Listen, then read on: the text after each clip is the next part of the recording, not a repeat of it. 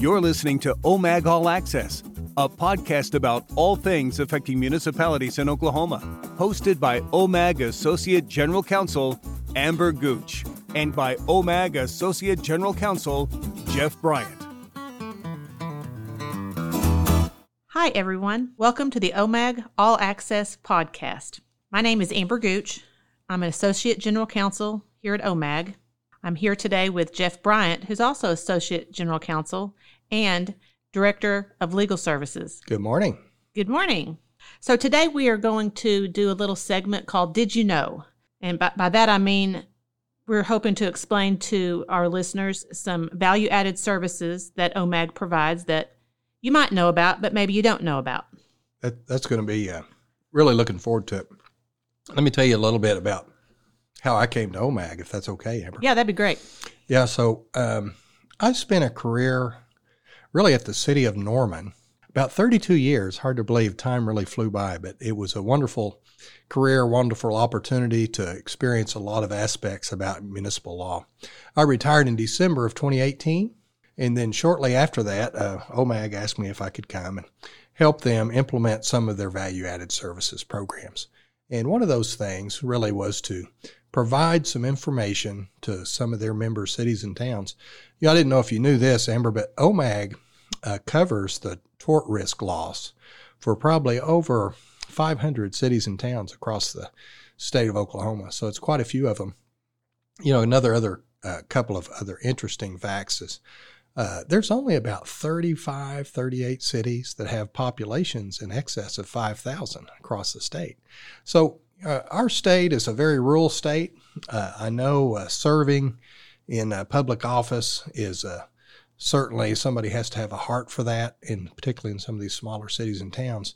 It really is an active service. You don't get much pay over that. It's really just pretty much volunteer. So we're thrilled to death here at OMAG to be able to provide to some of our member cities and towns some additional information that might help them as they volunteer in that way to serve their cities and towns with additional information. Just generally speaking, what is a value-added service? Is it something they're paying for? Is it an extra that comes with a policy? What is a value-added service? So let me explain it from this perspective. OMAG is a risk pool. So a lot of people would say we're an insurance company, but we're really not an insurance company. Insurance companies usually operate with a margin of profit. A risk pool, though, although it operates similar to an insurance company, we're nonprofit. We were organized under Title 74 of Oklahoma statutes, and we operate really just by evaluating and assessing the tort risks of cities and towns that are members over not only the current year we're in, but future years, what we expect the trends to be. We look at torts that occurred in prior years where claims are still open, and we throw all that in a mix, and we set premiums and rates based on what it would cost to cover those tort risks. But it's a nonprofit deal. So value-added services, we're really not charging additional for that. But what we've thought about is if we can help our cities and towns through knowledge and information and training and assistance when needed to do a better job managing their cities and towns, then more likely than not, the potential for tort claims to occur will lessen. And so it actually benefits the risk pool broadly, if we can be able to provide those types of services. So that's really how we've approached it.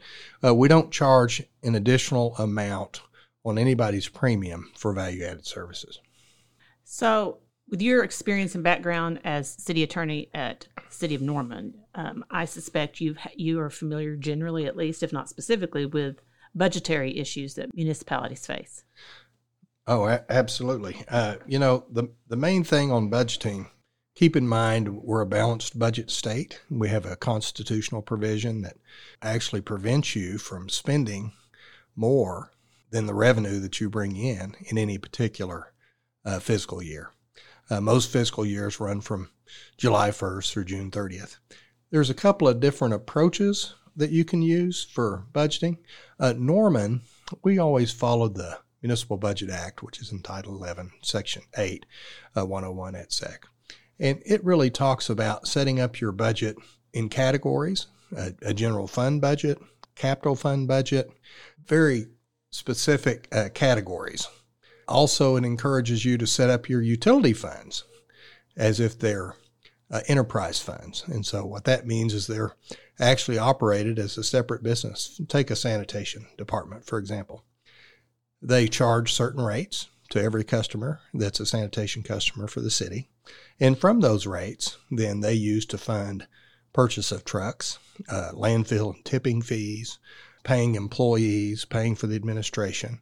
Usually there's a slice out of there for financial work, those types of things, which are actually provided by general governmental employees, but a portion of their time is usually apportioned to that particular enterprise function. So the whole idea there is to make sure, if you have an enterprise fund, to make sure that your revenues are actually paying for the service that you're providing for those customers. So you're an attorney here at OMAG. You're not an attorney for these municipalities, is that correct? Right, absolutely, yeah. So can you explain how that comes into play in the services that you provide? So that's an important distinction, really, if you ever get sued. And the reason I say that is we really, at OMAG, although we're attorneys here, we cannot function as your city attorney for your city and town.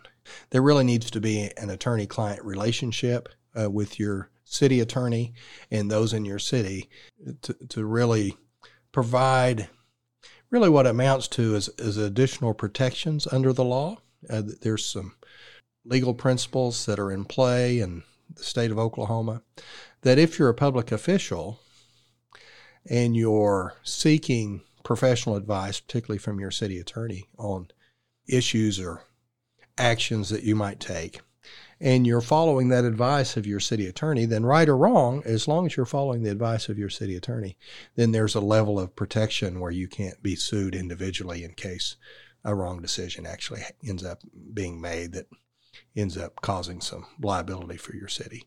But then as an elected official, you have that protection as long as you're relying on professional advice. So we can provide suggestions, we can provide statutes, we can provide cases, and we're more than happy to do that. But usually when we're doing that, we usually end our discussion with you with, and if I were you, I would touch base with your city attorney, or if you would like for us to, if your city attorney has a phone number or an email address, we would be more than happy to include them in this discussion so that if they have questions, they can ask us and we can hash through that together. But ultimately, we encourage you to follow the advice of your city attorney to afford you that additional liability protection in case the wheels come off the wagon. Does that make sense? Yeah, that's great. We know, and maybe some or most, if not, or all of our listeners are aware that in Oklahoma, there are 4 forms of government: council manager, aldermanic, strong mayor, and town form of government. Does the approach you just described in terms of the value-added services OMAG provides differ among those different forms of government? It's the same value-added services. The form of government might impact how your budget formulation process actually is put into effect. Council manager form of government, you have usually a professional city manager that's hired by the council to actually run their operation. The council acts primarily as a policy-making body, and part of the policy is adoption of the budget. But normally the city manager will go and gather all the information from their various department heads or the various departments about what they're going to need for next year's operation, what they think the revenue is going to be, and they put all that together and then submit it to the council for their consideration. And the council will adopt or modify based on what their policy choices are, that particular budget. But that's usually the process on a council manager form of government. Aldermanic form of government, the mayor, who normally is elected on a citywide basis, normally functions as the manager. And usually the mayor doesn't vote unless there's a tie under the statute. But the mayor is usually more involved in the budget formulation process in that form of government. There's a strong mayor form of government. The city of Tulsa is an example of that. And that is also a mayor that's elected citywide. And so that strong mayor really, instead of a city manager, functions more as the chief executive officer. There's statutory cities, which is usually the smaller cities and towns. Normally, the mayor is elected by the council themselves, but it's a little bit more of a hands-on approach by the council on statutory city because cities are smaller. They don't usually have as many staff. Sometimes they don't really have the revenue to hire a professional city manager. So it's really more of a all hands on deck, and the council members are usually a little bit more interactive in formulation of the budget process and sometimes even in implementation of the budget. There is so much more I'd like to share about budgeting, so maybe in a subsequent podcast, but let me also mention this. We have some training materials that are available through the OAMA website. It's okmunicipalattorneys.org. And we'd be happy to email some of that to you, or if you can look it up there. It's in a recognition program, and there's a great video that goes through budgetary processes that was done by Frank Crawford of Crawford and Associates. And he's got about 4 different videos there that you can watch at different times that has really great information about budgeting, the steps you could take, why we budget, what are some of the statutory restrictions on what you can do and cannot do, and the timeframes. The timeframes are real important. Under state law, you have to have your budget adopted before the end of June so that your budget can start in July. Shifting gears, let's talk about something else that affects our municipalities, the Open Records Act. So the Open Records Act, very important piece of legislation for the state of Oklahoma. We get calls really all the time from different cities and towns that call and say, hey, I got this request for this particular type of record, and do we really need to give them that? And so we kind of talk through that a little bit. What are the provisions of the Open Records Act? First, it's helpful to understand the policy behind the Oklahoma Open Records Act. It's all about public access to governmental records. Whether it's the Freedom of Information Act or other state sunshine-type laws, or the Oklahoma Open Records Act, every government agency in the United States, including cities and towns in Oklahoma, operate under a general requirement that records created, received, or held by an agency are subject to public disclosure, unless there's some exemption that's in the law that says that you don't have to give it to them. And the idea is we want our citizenry to be able to be informed about how their government operates. And what better way to be informed than, attend meetings, but that's another podcast, Open Meetings Act, but also to be able to look at the records that are created that document the day-to-day business that's occurring at your city and town. Transparency. Absolutely. Yeah, the more transparent, the better. It helps, people have different views of how they interpret documents. But the fact that those documents are there and can be looked at and studied and commented on actually builds confidence in your government. When you, as an attorney at OMAG, receive a call, for example, from a city clerk or a city manager asking about an Open Records Act he or she has received, are you providing legal advice? Are you their counsel in regard to helping them respond to that request? Oh, that's a good question. No. The simple answer is no. The reason I say that is there's a provision in Oklahoma law that provides some protection for elected officials. Our cities and towns that are members of our risk pool are not usually the bigger cities and towns. The bigger cities and towns, Oklahoma City, Tulsa, Norman, some of those bigger cities and towns, they carry their own risk. They're not really part of our risk pool. We usually cover the smaller towns. Interesting fact about cities and towns in Oklahoma, there's about 35, 38, depending on which census you look at, cities and towns that are above the population of 5,000 in the state. All the other ones are smaller than that. So definitely we're a state that's certainly governed by rural communities. A lot of those smaller cities and towns, sometimes they don't have the resources, they don't have the people, they don't have the staff to really keep up on some of the finer points of how you operate your municipal government. So we're happy to be able to step in there if they have questions and visit with them about it. But whatever we tell them, we're always careful to remind them that we're really not their attorney. We're attorney for OMAG, and we're attorney for the risk pool, but we're not an attorney for their city. we encourage them to touch base with their city attorney, or if they want us to include them in our discussion, we're more than happy to do that by calling them or emailing them and including them in it. As I mentioned, there's a provision in Oklahoma law. If you're a city council member, city administrator, trying to do your best to operate your city government, if you have a question that's legal in nature and you ask your city attorney about that, and your city attorney gives you a particular piece of advice and you follow it, right or wrong. The advice may not be correct, but usually it is. We try to make sure it is.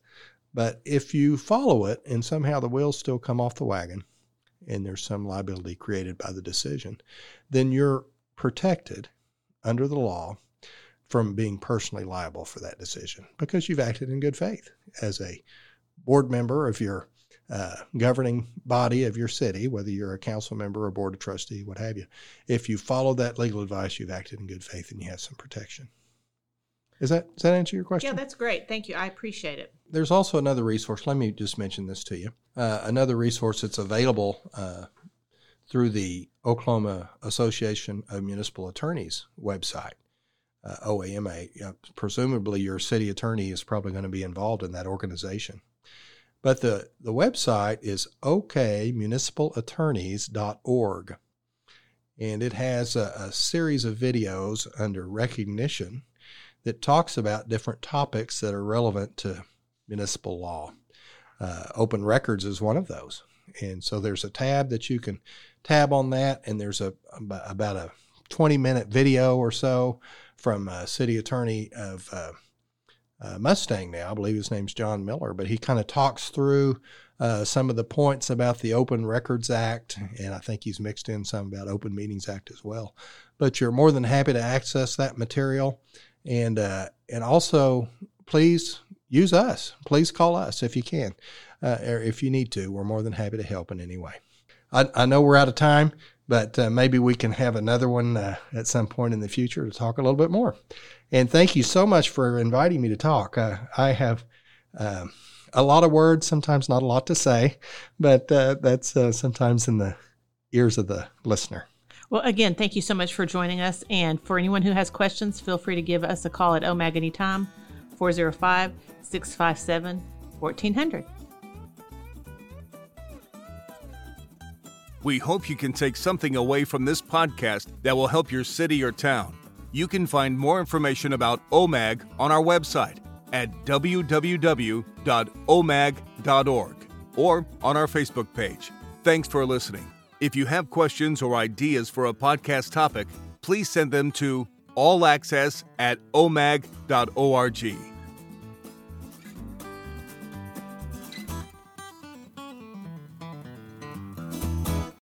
This episode is copyright OMAG 2023 under the Creative Commons 4.0 Attribution, Non-Commercial, Non-Derivatives International License.